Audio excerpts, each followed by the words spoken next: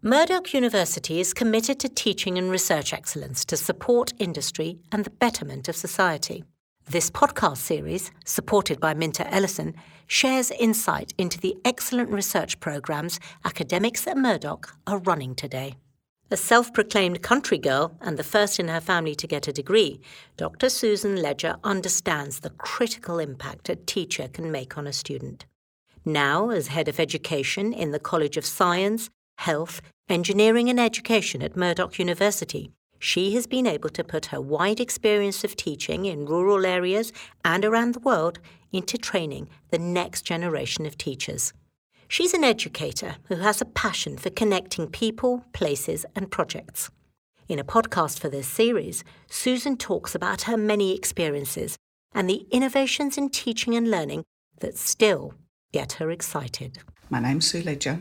I've got the responsibility for preparing future teachers and to inspire them to do research on teaching. It's been a long journey, that's for sure. Education has provided me lots of opportunities, which probably as a country girl, not everyone has that access or that opportunity. So it's been a long history, and I've just been made aware that I'm now the new professor over at Newcastle University, head of Newcastle University. So all of my work to date and all of the work at Murdoch University has put me in a full professorial position. So I can't wait to go back to my Bunbury school, Newton Moore, and sort of talk to them about that and seizing the opportunity and taking the opportunity as country kids to just to show that you can do stuff. I am a country girl. I'm a nomadic country girl. My grandfather was Norwegian. He was a Norwegian whaler, and he jumped ship in Albany. Fell in love with my nan, and then, scared that he'd be caught, they moved up to Katanning and proceeded to have 7 gorgeous young daughters. I think Nan said there's no more after number 7. So Mum was the second youngest of that group, and she was a twin. And she, out of all the girls, was the only one to marry outside of Katanning or that local region. So she married a Kimberley man of English and Afghan descent. And they both had this wanderlust about them. I think it came down from both of their grandparents. And so they kept moving. They had 3 children. They moved from Katanning across to Collie. And then we resided in Bunbury at the end, going to a Catholic school and then Newton Moore, the new state school. Once the Catholic school went co-ed, my father said, you're going to a state co-ed, not the Catholic co-ed. And look, I had a fantastic time. I was very sporty. I was a counsellor at school, and I just loved school. So that opened up opportunities. I think in the country in those days, it was difficult if you weren't sporty.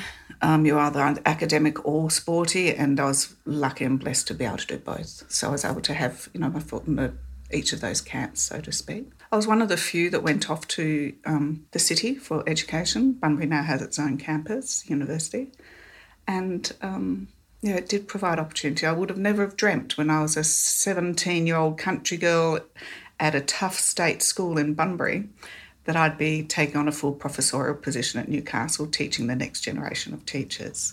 So I was there at Norseman for a few years and met my husband there.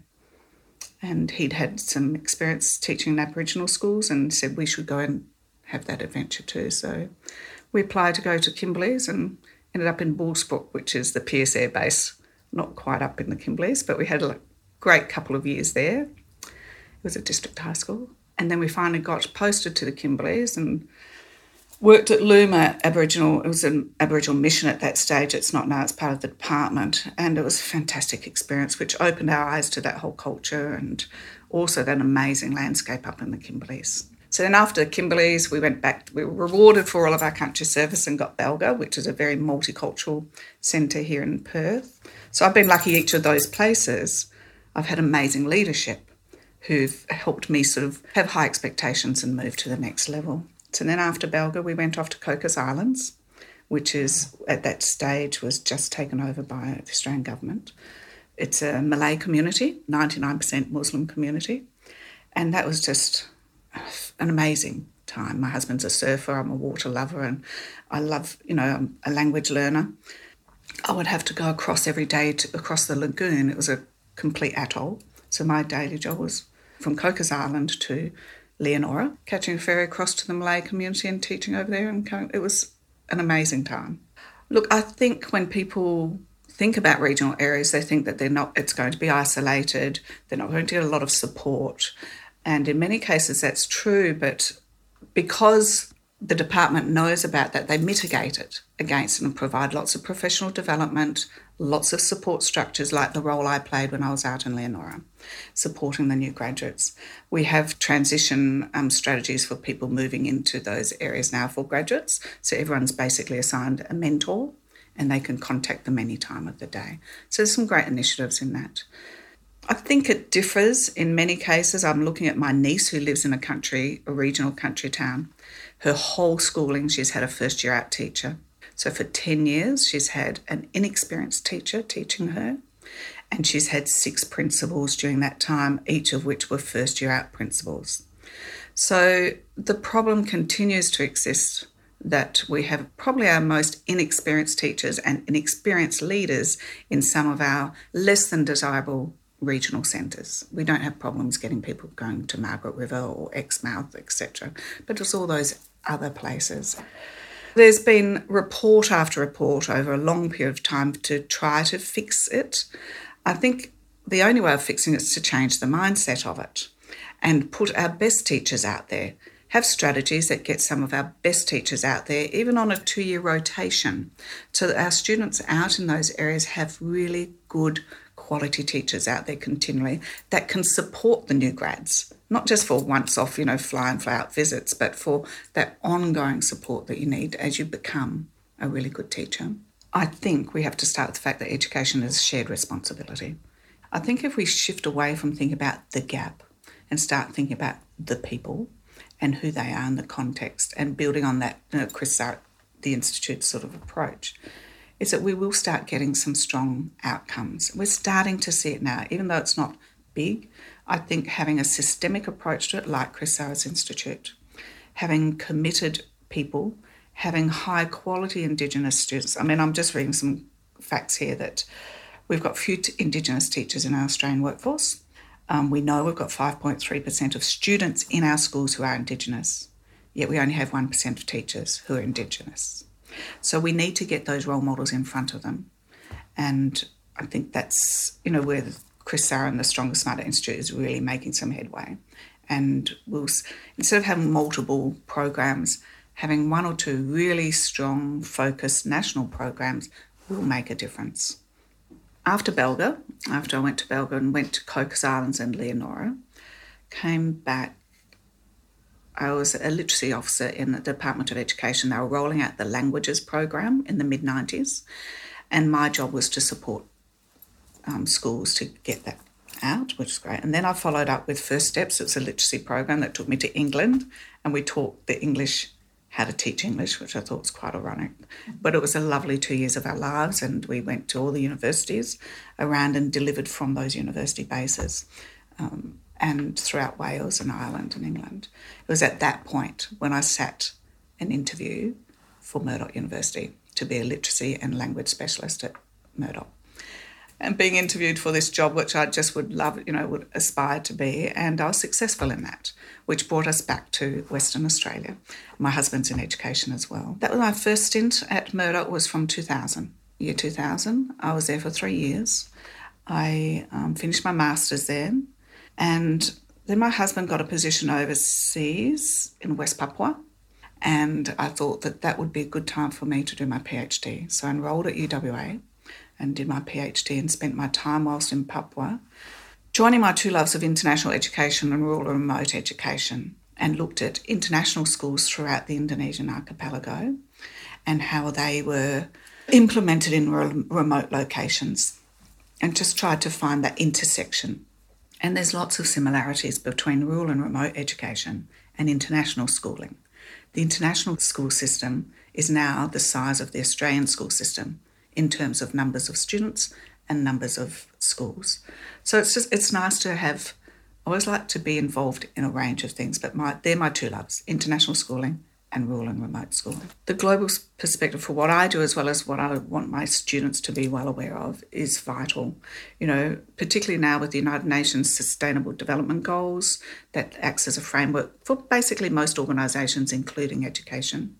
So we can look at global issues at a local level, and we can address local issues by gaining experience from the global field. I mean, never has that been more evident than this year in 2020 with the pandemic. So that shared responsibility, our world is much smaller. The responses to COVID has been quite different from different nations, from different states even. So what that provides us with is a learning experience for future pandemics. How do we respond? Every experience is helping us to learn, and that's an iterative approach to learning, so that next time it happens, we're better prepared. The achievements for me, look, they'd have to be personal and professional achievements, if I could classify them into that. So to get my PhD was an absolute achievement. I was in West Papua, I had a new baby, I was working and I was studying in a very remote, difficult location. The second year I was there, we had 2 schools, and one of those, all of the teachers at the other school were shot by a local military thing that happened and evacuated, and my husband had to sort of fly in a helicopter up to the other site and sort of get that set up. So we had all of these interruptions to my study, and I just think that was a pretty significant achievement to get or survive that and to have, my PhD. And yeah, so that would be my personal achievement, as well as, of course, getting married and having 2 lovely children.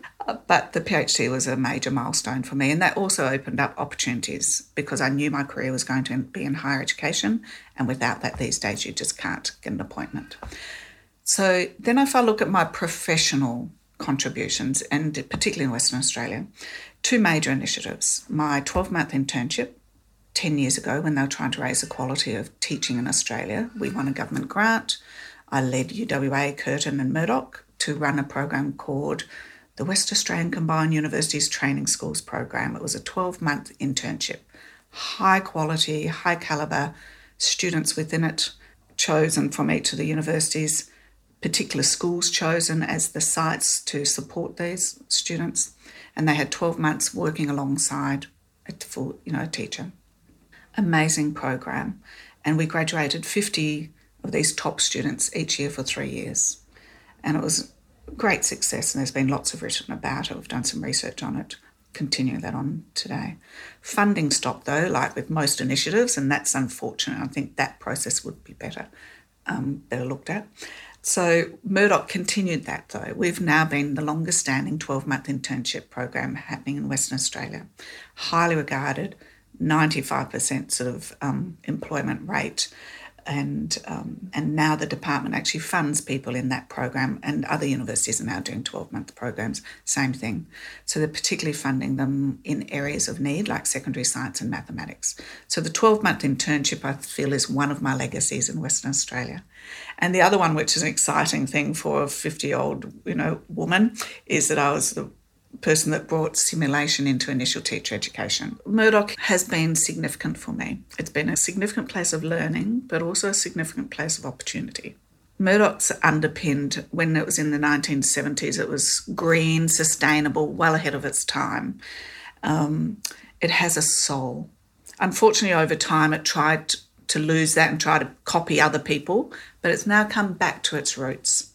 And it's gone back to it being green and sustainable, looking at, food futures and health futures and all the things that it was known for and originated as. And that soul of Murdoch seems to get into, it doesn't matter who you talk to, if you've worked at Murdoch, there's something about it that is grounding. It's based on diversity and equity. There are many students who've had opportunity at Murdoch that probably wouldn't have had opportunity in other universities. And those people who've just grabbed those opportunities and, reached for the stars. Chris Sarra is one of those. And, we've got many alumni out there. The connection with Murdoch is the same as those connections that you want to develop with schools and other universities. You want to have that sense of belonging, the sense that you're contributing. And if we can provide a relationship, a personal relationship with the University of Murdoch, certainly provided me a personal relationship. People will give back, and you can draw on them when times are tough. And that seems to be the case here. Everyone helps everyone. When there are times of difficulty, we all rally together and help move forward. Thank you for listening. This podcast series is sponsored by leading law firm Minter Ellison and produced by the Centre for Stories. I'm Rita Sagar.